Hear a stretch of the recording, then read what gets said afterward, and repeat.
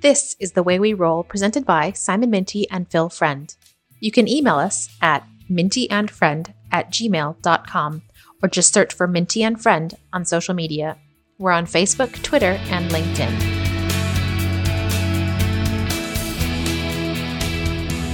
Hello and welcome to The Way We Roll with me, Simon Minty.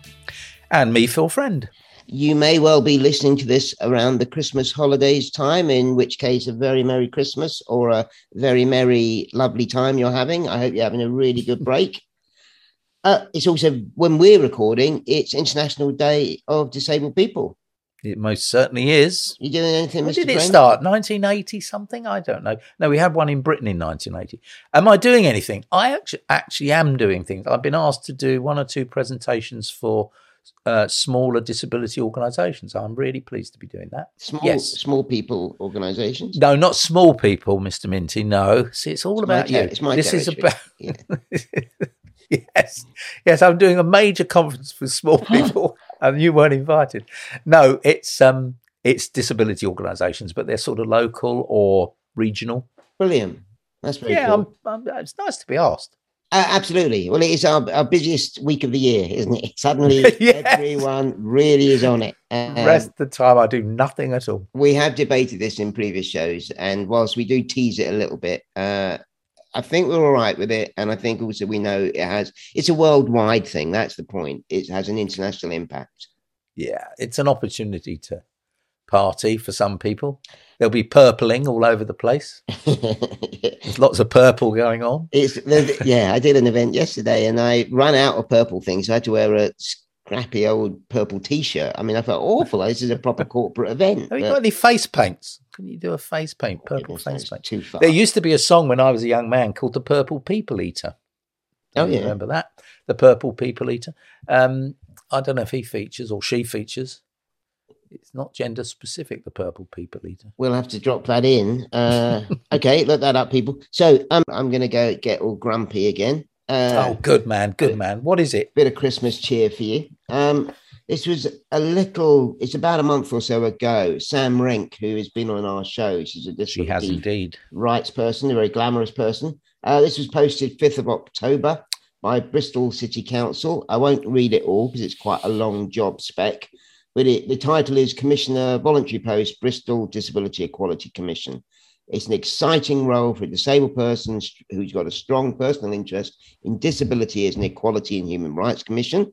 You will be part of a high-level strategic group working to improve the lives of disabled people. You will lead the work of embedding disability equality in the city. That's part of the commission.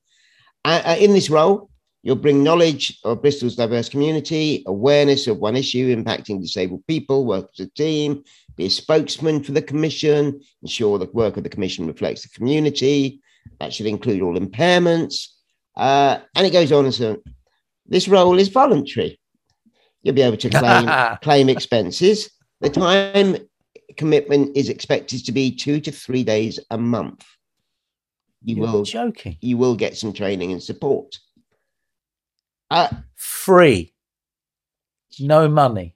Sam posted it, and then I posted about someone who had approached me recently and sort of said, well, you'll get lots of profile or lots of exposure. And I stole that comedian's line of, you can die of exposure.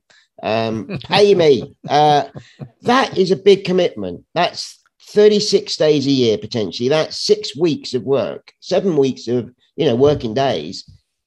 And there's no payment.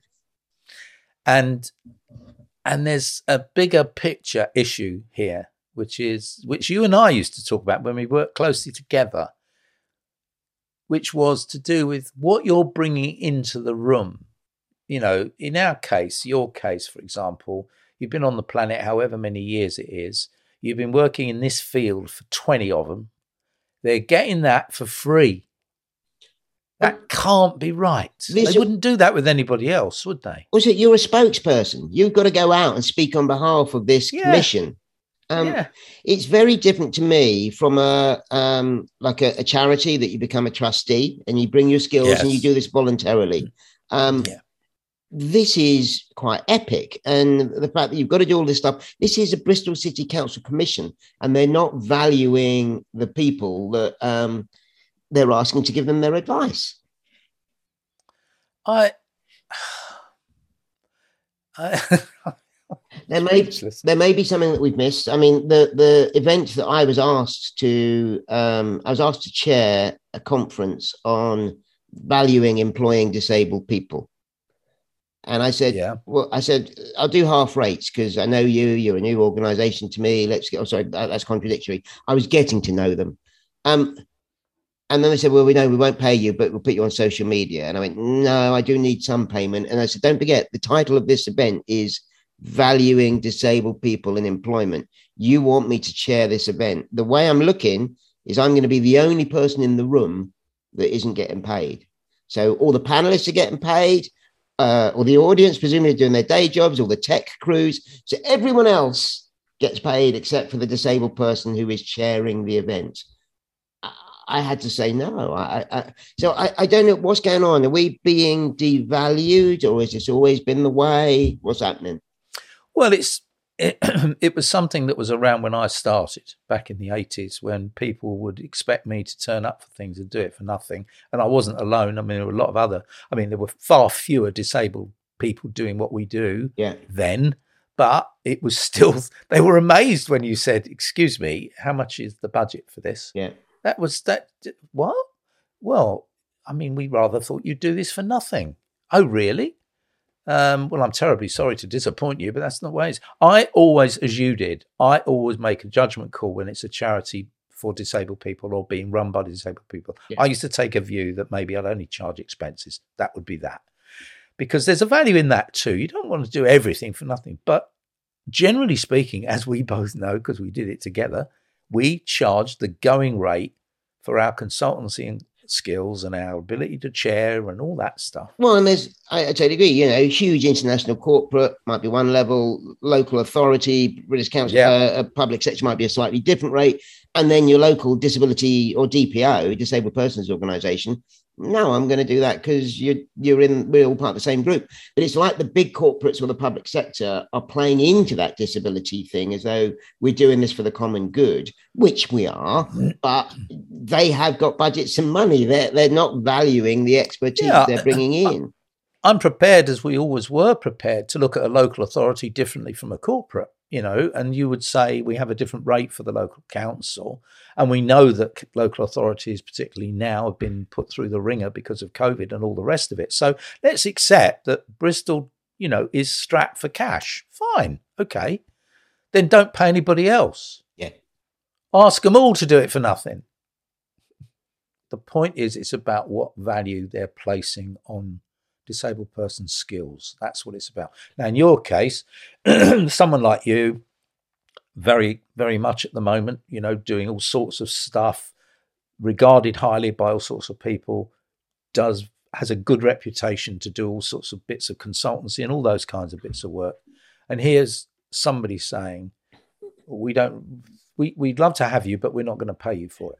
Skills and time. I go back to potentially 36 days a year, which in working time is 7 times 5, 35, 7 weeks. And what would you expect to earn? That's the other thing. You've got a business to run. So, you're going to give up 35 days income. And how are you going to make that up? By charging everybody else more. Well, thank you very much. That's a pity. Come on, Bristol, you can do better than that. And Bristol used to have, I remember Bristol Council back in the 80s and 90s, pioneering stuff around disability. They had some really exciting programs around disability stuff. And just as a side one, I got sent a job spec for an energy company, and they said, we want you to be on a panel. It's about customers. I sent you a text message about it. We expect potentially 2 days a month. And I think it's something like £13,000 a year. And I'm like, that's how you do it. Yeah. That is valuing you, respecting you. It's not crazy money, but it's a really nice, what's the word? Everything is quite right about that. Yeah. You're going to be able to do it without having to put other things at risk. And yeah. Well, okay. Happy. Well, oh. If you enjoy The Way We Roll, please do like and subscribe. New topic, Abby. Poor old Abby. we're going to carry on with Bristol. What's happening in Bristol now, Phil? Honestly, that's a very good. I hadn't spotted the seamless link there, Mr. This is why you're so good at what you do and why you deserve to be paid. Well, actually, we're not getting paid for thousands. No. We're not getting paid a bean for this. This costs us. Why don't we do it the other way around? I'll pay you if you pay me. Like it. You see what I'm saying? Yeah. Okay, Bristol. I do really like that idea. I just feel slightly better about it. I won't be any better off, but you and I pay each other. Yes. Well, in a sense, we do, because we share the expenses. I have to do a reconciliation with you over some things, and you do it the other way around. So, it all goes out. Nothing comes in. Yeah. Anyway. People's Republic of Podcasting. Right, now then, this is a slightly more serious issue, actually, in some ways. Not that the last conversation wasn't serious. A parent in particular in Bristol has a very severely learning disabled adult son. And she and other people in a very similar position, i.e. other parents with very severely disabled, learning disabled, specifically learning disabled, although they may have other physical impairments too, became very concerned about the fact that in public their adult children were being bullied or vulnerable to abuse, verbal primarily abuse. And this led them to think about where are the safe spaces for people with these sorts of impairments, and concluded there weren't any. So we have adventure playgrounds and playgrounds for children, but we don't have a safe playground for adults with severe learning disabilities in this particular case. And so they campaigned for it, got 53,000 signatures on petitions and so on. And Bristol City Council are going to pursue this and see if they can help provide a facility for people affected by this kind of situation. So I read that and I thought, yeah, this is interesting. And here we go again, people being scapegoated and bullied and all that kind of thing. And it has to be said that some of these adults clearly behave in ways which are unusual for adults. There should be. So a safe space makes sense. And then I thought, but the people with the learning disabilities aren't the problem. It's the people doing the bullying. Yeah. And I thought integration, and I thought, why should we all be put away somewhere because other people don't like seeing us, kind of thing. Don't get me wrong. I think this is a real difficult one, because I think the parents are really very upset about what's been happening to their young adult children, and wanted to do something about that. And this seemed to be a good idea. But on a kind of more philosophical disability rights level, it left me feeling uncomfortable. What do you think, Simon? What's your take? I'm with you. This is I could argue this a little bit both ways, but I have got a fundamental issue that why could the person not go to the same playground as everybody else and just get on with it? That's the sort of fundamental base point. Let me clarify, for the sake of being weird. Is it that other people don't like seeing them, or is it actually that just other people are bullying them? I mean, I know they're slightly the same, but not the same. I think it's hard to know about the first one. Are they seeing them? I suspect there will be some of that, but no, I think it's more likely that they were name called and there was verbal abuse and various things of that sort, which the parents clearly were very worried about. So it's not the other parents going, I don't like your child being around my child. This is other people. Not as far as I can understand. Yeah. So I'm bordering on the kind of hate crime. Yeah. There's a... And that's the bit for me, which is I want to move the thugs and the teasers out. They have to go to their own one. It's that classic bit, you're on an aeroplane and someone sits next to someone with a learning disability, and that person says, excuse me, I don't want to sit here next to that person. They go, okay, we're going to move you to economy. Whoa, no. It's like you have to move because you're the problem, not the other person. Yeah. So I'm sort of with you now. The problem we got with that, though, is well-meaning parents who are going, I don't want my child to be put in the middle of this. And so their intention is absolutely spot on. It's about, you said it, a safe space where they can just get on. I also think of conventions. So I get to hang out with all my short people. That's a safe space. You know, we know there's not going to be any grief or bullying. Actually, I need to qualify that. That will still happen, but it generally doesn't happen on the basis of being short. So there I'm safe, but I don't want to spend my whole life there. So what happens when the learning disabled kids leave that playground and go back to life? The other side of this story, which I'm interested in, and there's no clues in the piece, is who's speaking for the learning disabled adults. Now, I have to tread very carefully here because I'm a big fan of carers. I'm a big fan of people who support us, but I'm not a big fan of them talking for us.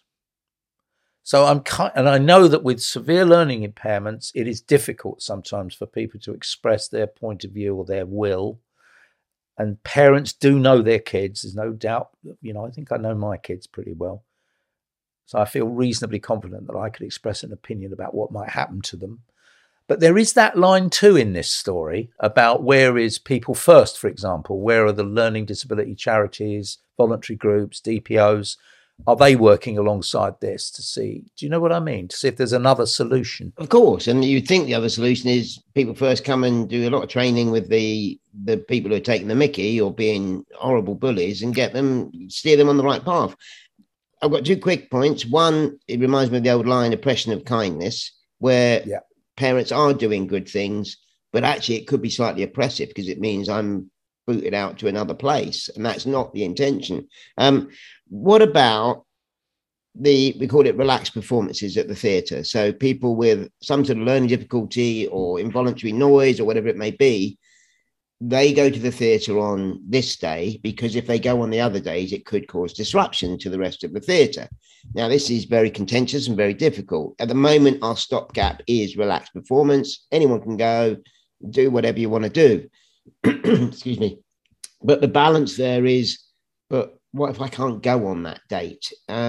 So I'm trying to work out on this one, did the people with the learning difficulties, are they causing any disruption or are they literally just the victims of bullying? I suspect that there will be some behaviours which are unusual from adults in the normal round of things. So I think these young adults with their learning disabilities might get very excited about something, might, make lots of noises. I don't know, Simon, if I'm really honest, but my experience tells me that is a possibility, that learning disabled people like this might well be making. But the sheer fun of being out of doors and going on something, I need to correct myself as well, because watching a serious piece of theatre where you need to concentrate is very different from being in a kids' playground. Yes, it is where you're meant to make lots of noise. And because kids, you said it's a kids' playground. Yeah. It's not a grown-ups playground. Yeah. And although these are grown-ups, they are functioning in ways that might be childlike in some regards. So, but to present them with their own playground seemed to me to be a bit of a step too far. Could we find other ways of doing it? But I have as usual with these things, I have no answer. Is it optional? I can go to my playground and know that it'll be stress-free. Also, we're assuming that all learning disabled people don't bully each other. I mean, that could happen too. But, yes, that's I was at special school. I remember being the bully. Absolutely horrible. There are those learning disabled gangs on gangs crimes that we've got to sort out. So, I mean, that could still happen. But if it's optional, so I can go there or I can go to the, publicly open one.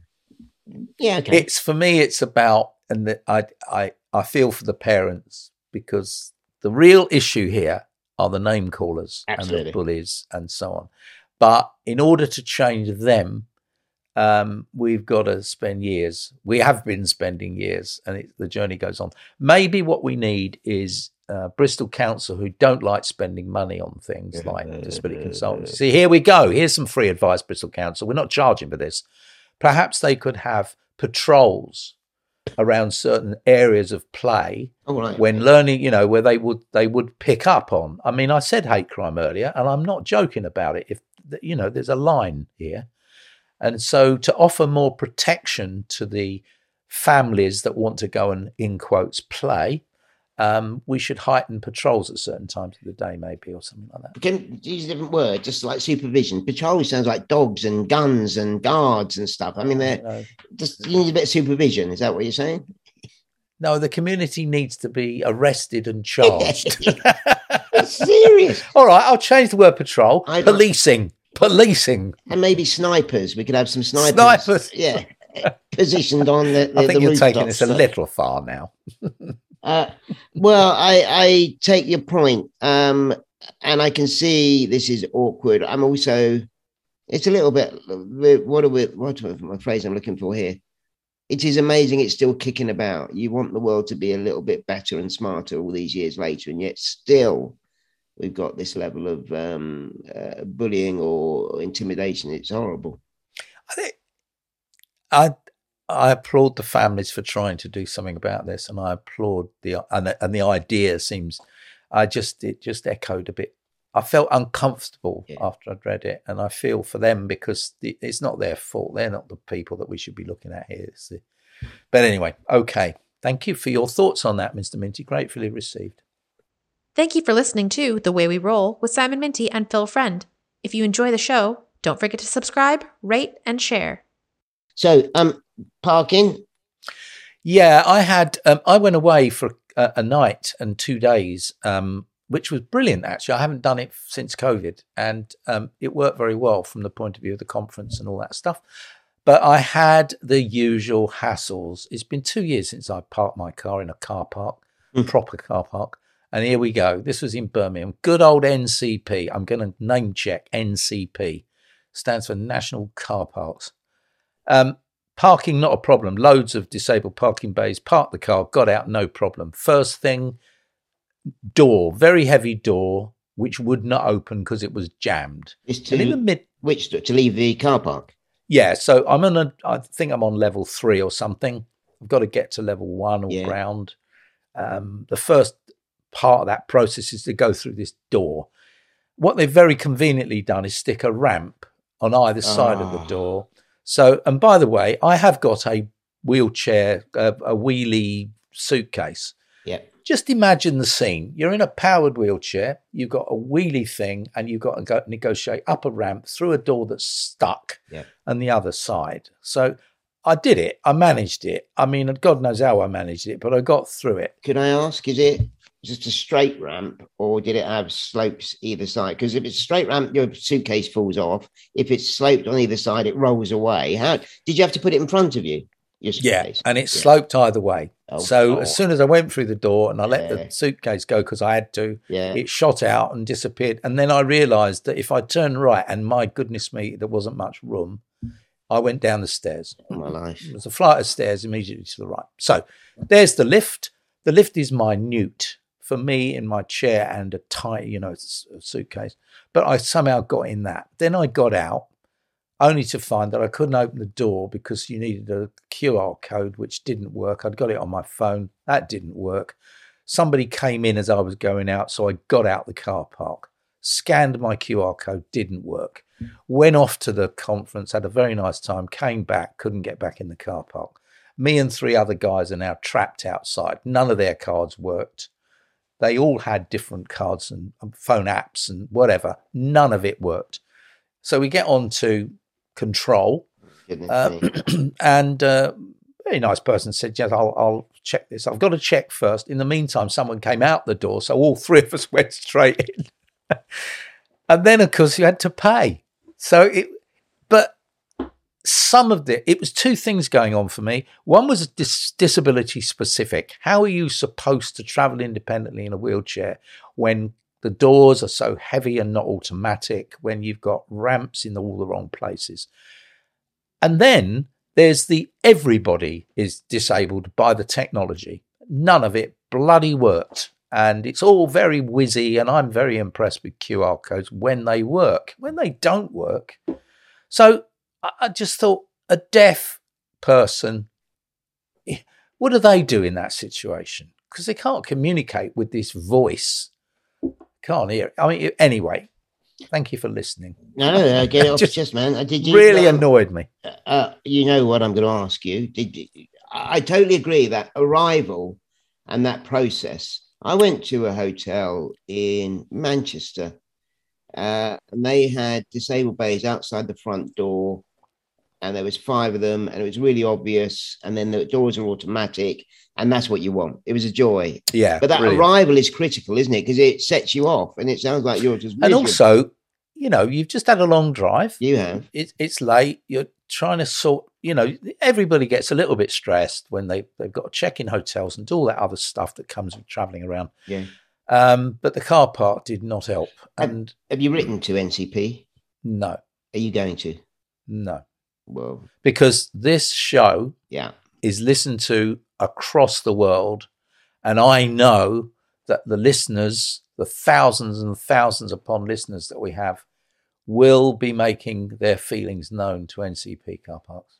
I know they will be. I trust the listener. I have a feeling you will be at the NCP Christmas conference as a keynote speaker.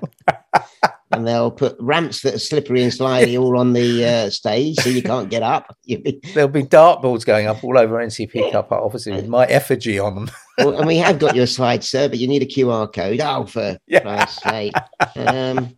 Well, I empathize with you. Okay. It was nice to go away, though. I did have some apprehensions about doing all of that. And of course, as we speak, listener, we've now got the new variant COVID hitting town, and masks are being worn again, all that stuff. Okay, I'm going to go personal, though. COVID wasn't the bit. This was you going, can I still do this? Yes, absolutely. No, good point. And how did it feel? I could do it, but it was dodgy. Yeah. In the 2 years that I haven't travelled, I've obviously lost some more strength. Yeah. So some things were a bit difficult, but it was okay. It was lovely to be with people. That bit I really liked. What about confidence?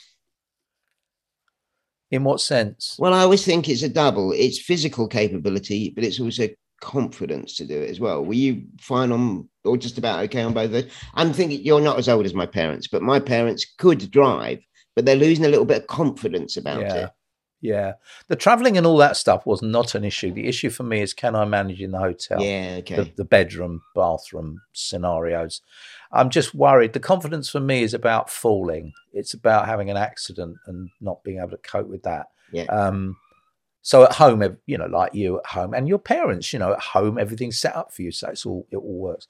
But I managed it okay, and I would do it again. It didn't, I did say to Sue when I got back, that I'm beginning to recognise if I'm going to do some of that stuff, she might have to come with me. Just to be helpful. And that really filled her with joy. Now, see, I'm trying to think. Jane used to come with me to some stuff, but it was because we would go to an interesting place and then she'd go out for the day. Yeah, and that's what Sue's done that once or twice with me, because we're going to somewhere nice. She just wants Edinburgh. Yeah. Who wouldn't want to go to Edinburgh, for example? Exactly. So, yeah, well, anyway, we'll see how we get on. I think the world has moved on a bit, hasn't it? We're doing lots of this now, the Zoom stuff and so on. But what was most lovely was to be with people that I've Zoomed with for 2 years and see them all again and just be in their company, really. It's good. You're listening to The Way We Roll with Simon Minty and Phil Friend. If you like what you hear, please leave us a review or search for us on social media. As always, well, not as always, because sometimes we don't have him, but we have got Jeff Adams Spink with us today to do what he normally does, which is enlighten us and educate us and give us something worth watching. Christmas isn't far off, Jeff, so perhaps there's something in your sack that you want us to pay a bit of attention to. Well, yes, and I have to say, by the time this podcast is in the public domain, my name will have changed from Adam Spink back to Spink. I got hitched with Caroline Adams in 1997. We got divorced in 2004. Here's the soap opera of my life. And when I married my lovely wife, Dawn, in July, we decided we would both be called Simple Spink. So I'm changing mine back from Adam Spink to Spink by deed poll. So that's done, and I'm now Jeff Spink. So that comes as a relief to both of us, because we always put the S's in the wrong place, don't we, Jeff? So you are Jeff Adams Spink at the moment, but will soon be Jeff Spink. I'll be Jeff Spink by the time your listeners listen to this podcast. Okay, brilliant. Okay, so there we go. Anyway, what's in my sack? Yeah, what's in your sack? Well, I mean, Christmas is a family time, as we know, for many, and that can be a mixed blessing. Sometimes it's great to get together. Sometimes, Uncle Fred snores in the corner and makes a bit of a fool of himself, having had too many whiskies or whatever it is, and all the old tensions come out about that Cortina that he crashed in 1973 and didn't pay for, all that stuff. But if you want a really good family saga, I want to recommend a book called Moving by Jenny Eclair. Now, Jenny Eclair, I've already given her a plug on a previous episode of The Way We Roll for her little Lifetimes broadcasts that were on the BBC. And this is a great book that I started to read and think, okay, it starts with a 70-something lady wandering around her house, obviously desperately lonely. And as she moves from room to room, because she's about to sell it, all the memories of life in that house come flooding back. And you think, okay, it's a sort of Alan Bennett type, lonely old lady type saga, and that's where it's going. But no, Jenny Eclair isn't happy with that. So we tell Edwina, the lady's story, and she tells of all the family tragedies, and she hints at the fact that she's no longer in touch with either of her twins, the children that she had, and she had a desperately sad relationship with her stepson Lucas, but we don't quite find out why. And then the narrative completely shifts to a young girl studying drama in Manchester in the 1980s, and she is sort of tangentially linked to Edwina's family. So we get to hear the story from another end. And actually, this new narrator, Fern, is having a relationship with Edwina's son, Charlie. And then finally, when we've heard Fern's story and Charlie's story, and I won't give away the ending because it's, that's not the way we do things here on The Way We Roll, is it? No spoilers. But finally, another narrator takes over, and that's Lucas, the stepson, who is a pretty nasty character, and Edwina never got on with him when he was a child. He never liked her kids. She never really liked him, but she tried her best to be good to him. And we come to him when he's in his mid-50s, a bit corpulent, a bit jaded and a bit fed up with the world. And I, again, don't want to spoil the ending, but there is, shall we say, a glimmer of hope and redemption at the end of the book. And it all weaves together incredibly well. And it tells you exactly why families stick together and why they repel, like St. Paul's of the Magnet in some points, and how these small things in life can intersect and collide and cause sometimes seismic shifts in the way family dynamics work. Thank you, Jeff. Being Jenny Eclair, it's all done with great panache. And I know you're a big fan of Jenny Eclair. The question, the moving in the title, is Edwina moving, or what? Where's that come from? Yeah, Edwina's moving house. Okay, that's the beginning. So she's going around her house, and she's actually going around with a young man from the local estate agents. Right. And while she's talking to him, she gets lost in a reverie of, this is where my kids used to do their colouring, and this is where I had my first row with my second husband. And it's a cracking yarn, and it's very, very, very listenable or readable. And what's the investment of time, Jeff? The audiobook, I always ask the same question of you, don't I? How long is the audio? I think it's 11 hours or something of that ilk. I'd say if it was a paperback, you'd be looking at a couple of 100 pages, maybe a bit, the fat end of 200 pages. Right. But I would say it's a great book to sit down with over Christmas with a glass of something nice, whatever you consider nice, and, to put your noise-cancelling headphones on and drown out the din from the telly and the family arguments. Okay, that's Jenny Eclair and Moving. And your second cultural recommendation? My second cultural recommendation is French this time. It's called Baron Noir, The Black Baron. And it's, The Guardian describes it as House of Cards meets The Sopranos. It's a brilliant tale of political skullduggery, manoeuvring. It centers on a larger than life character played by a French Algerian actor who's got huge presence and who has massive charisma and who is avowedly left wing, but who gradually gets consumed by this thirst for power. It goes over 3 seasons. And the things he gets up to, that he's pretty rotten to his friends, let alone his political enemies.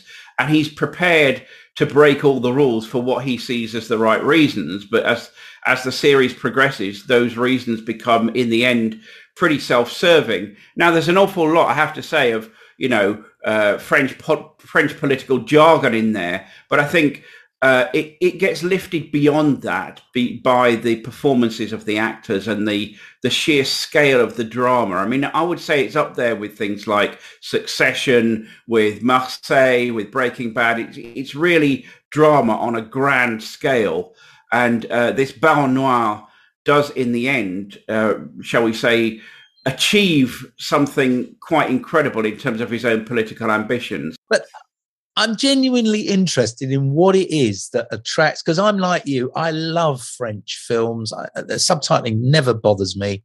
There's something rather magical about a French film. What do you have any view on what that is? Yeah, because I think I fell in love with French cinema when I was learning French at school. And, the BBC used to show French movies, the sort of the new wave of French movies, which, to a 15 or 16-year-old were great because they showed like lots of naked ladies.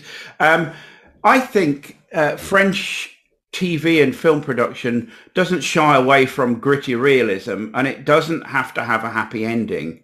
So I think there's a sort of let's get the audience and really shake them up a bit. I think that's their mentality. Let's make people think a bit. Let's get people out of their comfort zone.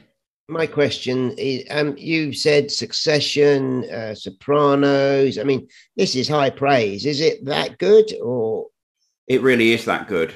It really is that good, and it's got elements of slight farce as well. At one point, he thinks or he knows that the anti-fraud squad are coming after him, and he's massively quickly trying to sell stuff from his house just so he's got enough cash to put back in the bank to pay back the slush fund that he created from a public housing project to finance a political campaign. There are moments of great sort of humor as well. Sort of a bit like The Thick of It, if you remember the Armando Iannucci series. Where do we find this, the Baron Noir? Well, you'll be pleased to know it's not on Now TV, Simon. It's on Amazon Prime. That's the good news. The bad news is it's not. If you're an Amazon Prime member, it's not included in your membership. You have to buy it. Come on. Okay. So it's well worth it. It's well worth it. I think you've watched everything on Netflix and Prime, so now you're just going to stuff you've got to pay for. That's what we're getting, isn't it? What I'm trying to do is do the whole of Prime, the whole of Now, and the whole of Netflix, so that I can say, yeah, watch that, yeah, watch that, yeah, watch that.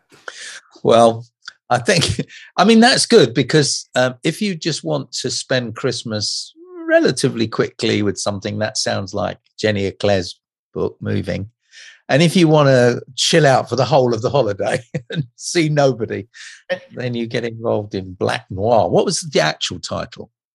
Baron Noir. Baron Noir. Quick, the Black final Baron. question for Jeff. Your best Christmas movie? What should we be watching? What's your classic? Ooh. My go-to Christmas movie, I don't think it ever gets better than The Great Escape. Oh, bloody hell! That's shown at Christmas, but not a Christmas-themed movie. It's not exactly, full of comfort and joy, but every time it's on, I cannot help but watch it. Goodness me. And I know how it ends. Everybody knows how it ends. Doesn't matter. Jeff, as always, well, we have to wish you a very happy time over the Christmas period. Thank you, Jeff. Thank you very much, Jeff, and have a lovely time. A Merry Christmas and a Happy New Year to you and all the listeners. Thanks a lot. See you next year. Listeners, we are going to Listeners' Corner. We've had 2 out of the last 3 podcasts, the one we did on ableism with Professor Campbell and the one we did on chronic illness and long-term health conditions, with 3 guests have gone through the roof. They've been our most popular shows, and inevitably that means we get more contact. So thank you for getting in contact. One of them, Phil, you would not believe this. There was a person called, their Instagram title is This Thing They Call Recovery. And this individual has got a big following. Now, I think it's a she, forgive me if it's not, but she posted it, and we suddenly got 60 new followers on Instagram, all of which seem to be 30-year-old women with chronic health conditions. So welcome to all of you. I'm thrilled that you've come and started listening. So this thing that we call Recovery Instagram, the person said, I recently listened to a podcast, By the Way We Roll, that discussed the interwoven complexities of chronic illness and disability. In it, Catherine, a founder of Chronic Illness Inclusion, mentioned how long it can take for someone with a chronic illness to identify as disabled or to feel disabled enough to use the term. This individual does a huge, it's a lovely text about how she was working it all out, how long it took. Just jumping to the end. I am disabled, and I use the word because I can. It helps me legally to fight what I did for what I deserve, because it's a gateway to a supportive community full of diverse individuals. I use the word because it sums up my experience. I use it because I am. It took me a long time to feel that I could say that. Now I say it without question, and I don't doubt myself. So thank you. I did ask if they would do a little audio, but we didn't quite get it. But I don't know. I was just chuffed. It was lovely to see that. So thank you. This thing they call Recovery. It was a really lovely comment, and I'm so glad you got something out of the podcast. And I'm pleased because we don't actually have an Instagram presence, do we? Really, we're not sort of Instagramming that much. We do, yeah, but not. Well, it's not so. I don't. It's not in our address when we do our little thing about Phil and Simon, whatever. Yeah, I'm being pernickety. We do have a presence. It's just that it's not the number one thing we go to. But it is now. Very encouraging. Very encouraging. With all our new followers. Thanks, everybody. Yeah, we're on Instagram all the time. I've got a correspondent from Natalie Ilsley. And Natalie, I'm sure this is connecting to, again, the energy limiting conditions conversations we're having. And in that, somewhere, we did talk about palliative care. I can't quite remember how that arose, but Natalie picks up on that. And she says in her email to us, you said in the episode that there are painkillers that eliminate pain for people who are in palliative care. There are some people like me who are genetically predisposed to have horrible hallucinations in response to opiates. The hallucinations are as bad as the pain. People like me may want the choice to end our lives if the end of life is near and we are in extreme pain and there is no way to relieve that pain. And that links to the podcast we've just released where we talk about assisted suicide and so on. I think in the conversation we were having, pain, of course, is hugely distracting. It's very difficult to do things when you're in enormous amounts of pain. And the use of modern medicines can do an awful lot for that, was the point I think we were making. But Natalie points out there's always some groups or some individuals where that isn't going to work. So thank you, Natalie, for pointing that out and bringing that to our attention and for taking the trouble to write to us. That was very, very kind of you. Seriously, Natalie, we adore people who correct us as well, because we spout our stuff and we don't get it right. And there's stuff that we have to guess or assume. I mean, I agree.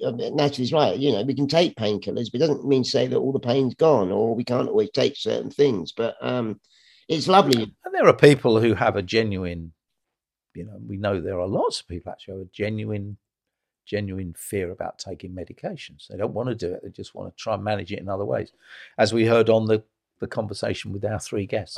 Yeah, good. As a slight digression, you reminded me, I've been having some pain on my other hip, the non-replaced one, and I just pop ibuprofen or paracetamol like they're Smarties. I mean, I've got to watch this because it's very easy to start, suddenly you're on 8 a day and it's all like that. And I'm thinking, but it's so lovely. I take them and then half an hour later, some of that pain's gone. And this is, lightweight paracetamol. But thank you very much for those of you who contacted us. It is adorable and lovely I'd rather say adorable.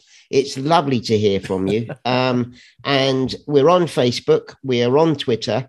We are also on Instagram, as you now know, with all our new followers. And we've got an email address. We have, and it's the... You try every time to catch me out, don't you? And nearly managing it. mintyandfriend@gmail.com. And the irony is I've forgotten our email address. So if Phil didn't know it, we would be stuck. But drop us a line, put us on the straight and narrow, come up with ideas, whatever you want to drop a line, get it off your chest. We always welcome that. So thank you. We're nearly at the end, but of course, at this festive time, it does feel a bit early-ish to be saying festive time, but we're not far off, are we? Well, don't forget, we recorded a bit earlier, but they may be listening nearer the time. They could be eating their Christmas pud. I think they're in the bath Christmas morning, getting ready for their big day. If you don't do Christmas, whatever your afternoon. Dare I mention Paul Nihill? Yeah. He will be in the bath, won't he, Paul? Paul, are you in the bath? Sorry, go on. Go on. I was just going to say, I've just got this image now of listeners in bath. Oh, hello. No, I mean, Christmas, let's hope that between now and... Yeah, no. Without encourage your singing. Oh, and God, so this is Christmas. Oh, blimey. Complaints will fly in on Instagram. We'll have 70 people signing off. No, I was just going to say, let's hope Christmas doesn't get, wrecked by what's happening at the moment. So we're guessing that Christmas is safe, and that you're all going to have a lovely time with your families or doing whatever it is you do at Christmas, whatever that might be. Just putting your feet up and watching terrible telly. Is it wrong of me to say, but if there is another lockdown between now and then, that means people are more likely to listen to our podcast? Well, there you go. There are some good things. I mean, if this is your Christmas day, thank you so much for listening. Now go outside. God, you must be bored. Yeah, get a little bit of air and have a little wander. That always makes me feel better. There will be people who Christmas is a bit miserable, and I totally get that. I have those little moments as well. It's a funny old time. It always feels like a lot of pressure. So if you are one of them, I hope you can just chill out. Like Phil said, put your feet up. And whenever I get like that, it's just another day. In 2 days, it's moved on. We've all moved on to other stuff. So we hope you're having a lovely, calm, content, peaceful time, whatever you're doing. Agreed. That's exactly what it should be about. So anyway, thank you for listening to us all this year. If you have been, and let's hope that next year we can continue to have you as part of our little group. It'd be nice to keep in touch. Everybody, see you soon. 100%. Thank you very much for listening. This is The Way We Roll, presented by Simon Minty and Phil Friend. You can email us at mintyandfriend@gmail.com or just search for Minty and Friend on social media. We're on Facebook, Twitter, and LinkedIn.